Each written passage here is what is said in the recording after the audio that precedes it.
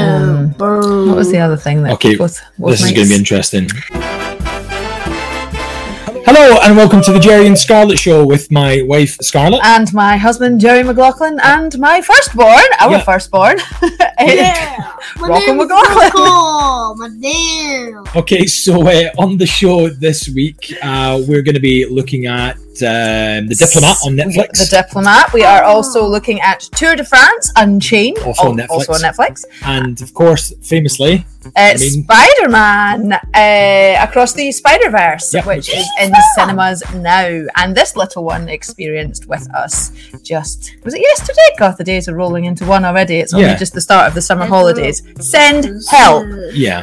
Start of the summer holidays. We might have a bit of a break for the series in the summer. We're going to try it, and we're going to try having Rocco on the show. Rocco, thanks for joining us on the show.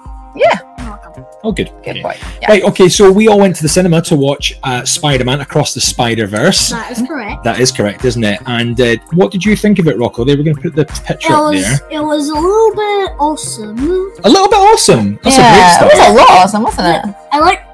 But I'll tell you the most bit. The Ghost Spider bit was a little bit awesome. The Ghost Spider? Oh, she's Gwen. She's called something different in this. Then so in Spidey, drums. In Spidey she's called Ghost Spider, but in this one she is called something different. But it's the same character as Gwen. I think we have a weirdo. Okay. So just FYI for anyone listening on Spotify or just the audio version, we've also got our second-born son Reddix, who is hanging around the back, and who we didn't invite into this because he slept through the entire film. Nothing to do with the actual film. He just happened to fall asleep 5 minutes in because he was shattered. So so let's give you a quick synopsis of the film. After reuniting with Gwen Stacy, Brooklyn's full-time friendly neighborhood Spider-Man is catapulted across the multiverse, where he encounters a team of spider people charged with protecting its very existence. However, when the heroes clash on how to handle a new threat, Miles finds himself pitted against the other spiders. He must soon redefine what it means to be a hero so that he can save the people he loves the most. Who's the person he's trying to save, Rocco? Can you remember? His dad. Yeah. His dad is a police officer and he works for a city.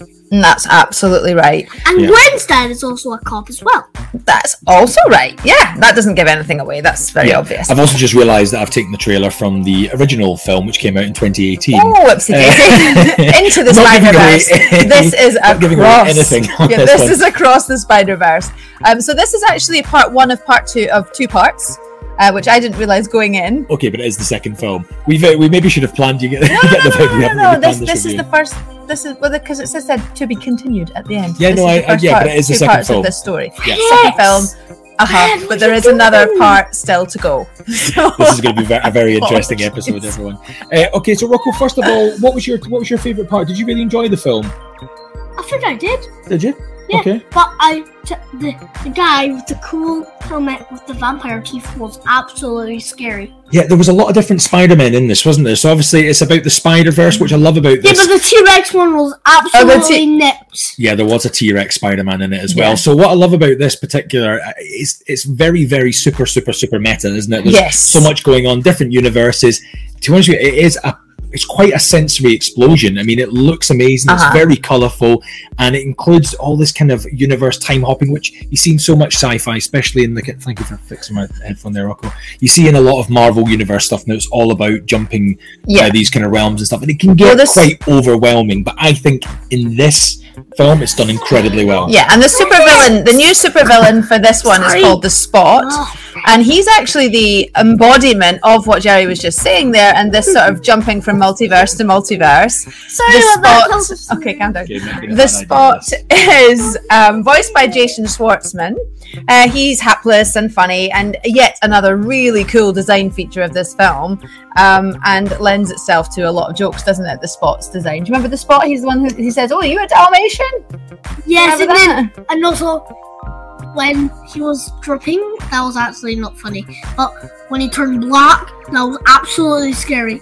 Oh, was it? And the Spider with the mohawk was absolutely thin. Yeah, he was. Right. Was that Spider Punk? Yeah. No, he's Rock Spider. No, he's Spider Punk. But it's the same guy, and he's a really cool design as well, isn't it? I think he might have been my favourite Spider-Punk. He was the British, well, they're calling him the British one, he was the English one. Some awesome design. Honestly, I can't overstate how cool the design work is on this film. I think they had the most contributor here then, ever. Anything more to add to it then? What was your favourite bit? Did you enjoy the colours as well? Because it's really bright and colourful, isn't it, the whole way through? That's actually good.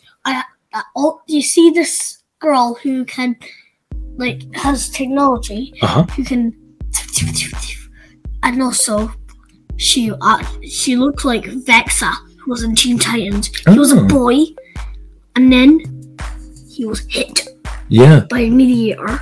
Okay, is that in Teen Titans rather than the Spider-Verse? Okay. He got hit in the broad. Okay, thank you. There's a crossover from the metaverse as well. If you were to give it a rating, Rocco, out of 5 being the best and 1 being the worst, what would you give it? I'll give it 5. 5? That's fantastic. No, wait. 500. 500? Wow, 500 out of 5. I think that's our best rating ever. Big fan of that. Okay, right, you shoot off on Thank you, son. You go grab really your good. iPad over there. I'll just You ready? Cool. That's how we catapult all of our guests out of action. Right. iPad, go. Okay, that was an interesting experiment. We might not do that again. That was good. Okay, or maybe if you do enjoy it, maybe we'll just keep.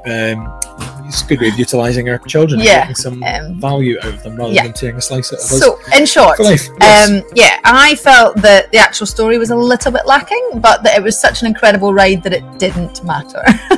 all joking aside, I actually think it might well be like a total masterpiece. I think it's so well put together. Like the fact they're able to use so many different types of animation. They're pulling together all these different types of Spider-Man things that we've seen over the years, all these different imaginations of it, and they're all tapped into in this one film. I think it's absolutely beautiful. The voice performances in it are amazing. There's a lot of AI animation in it, which is also incredible. I couldn't find that when I it's apparently something they've done with it as well, just to kind of because there's so much going on, you wonder how they managed to get all that done, so many different styles of animation. And I think these kind of meta storylines can be really confusing, and you do have to have your head screwed on. You can't miss a minute. But it's fantastic the way it jumps, and it's just so gripping the whole way through. And the sound design. I mean, we watched it in the cinema, didn't we? And I'm glad we did that. Because I think you would miss something if you just watched that at home on a little TV. But if you are watching it at home, put on your sound system, crank it right up. The actual sound design is incredible as well. Just overall incredible design. I think they had over 1,000 animators working on it. I think I read somewhere, which makes sense because it is absolutely non-stop. It's incredible the amount that they managed to. I can't imagine for some people it might feel like a bit of a sensory overload. For me, it did, to be perfectly honest. But also because there was a lot of jokes I felt like I was missing a little bit of as well, because there's a lot of comic book jokes. There's a lot of prior Peter Parker jokes. There's so much in the Spider-Verse. There's so much in our house if you can hear the doors. The doors are slamming. The Spider-Verse is so complex that just for Mum. You have any more notes on Spider-Man? That's not even letting me have the iPod. No, I gave you. That's your one there. Okay. Seriously, I hate that one. Okay, go. We might have to take a break for the summer for this show. Rocco? Scarlett, you hold down the show and I'll crack on here with this. So we are moving on after the Spider-Verse to Tour de France Unchained, which is also on Netflix. So the synopsis of that: following cycling teams as they compete in the 109th edition of the grueling month-long bike race, starting in Copenhagen in Denmark and ending with the final stage on the Champs-Élysées, Paris in France. It's made by the makers of F1's Drive to Survive, and which is obviously is a mega successful series, and so they know what they're doing, and it's clearly obvious right from the start. The first episode of this is absolutely gripping, and the rest of it does not disappoint. We are not cycling fans, I think it's fair to say. Is there any podcast like this in the world? I can't imagine. So I was just saying there that we're not big cycling fans, but I actually don't think that you need to be to careful what you say about the cyclists, because it's known online that they'll absolutely go for you. Yeah, they're if you're a cyclist and they're saying this now and you angrily disagree, please let us know. Yeah, well, yeah, okay, yeah. Start a fight in our comments section. That's where all the action happens.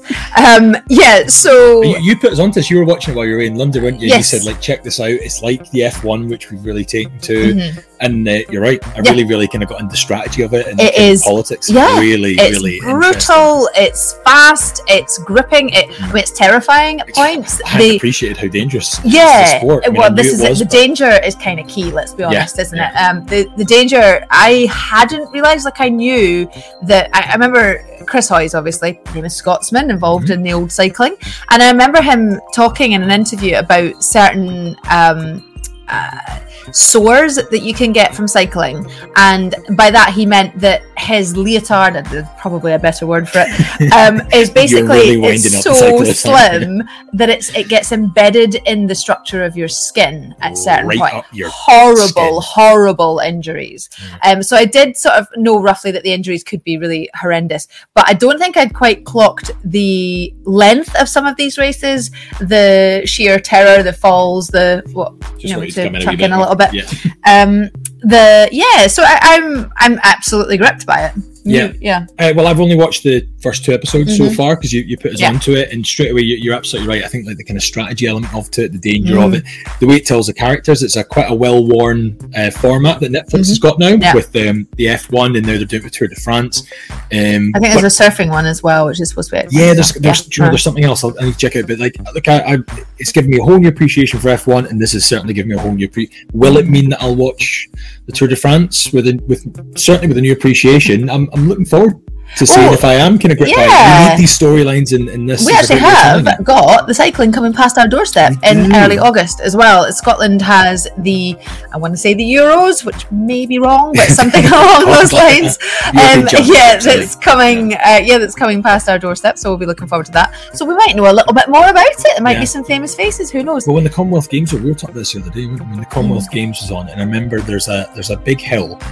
Over from like Hillhead in Glasgow down towards Byres Road, and it's right by the Marks and Spencers there in Byres Road, and it's a really steep hill. We would often walk back on that, wouldn't we? There's sleeping policemen on it. There's all sorts of traffic cameras. It's really steep. Yeah, and I remember seeing the guys at the Glasgow at the Commonwealth Games, and there was like one particular guy, and he was so good at like the uphill part that he accelerated past people at that bit, and I had a whole new appreciation of what these athletes do. But to see I just had a funny memory of you. Like, so when I was pregnant, we lived up that hill, and I have a funny memory of you and me struggling to get up that hill whilst pregnant, and Gerry literally pushing me from one buttocks behind, literally one hand on each butt, shoving me up the hill.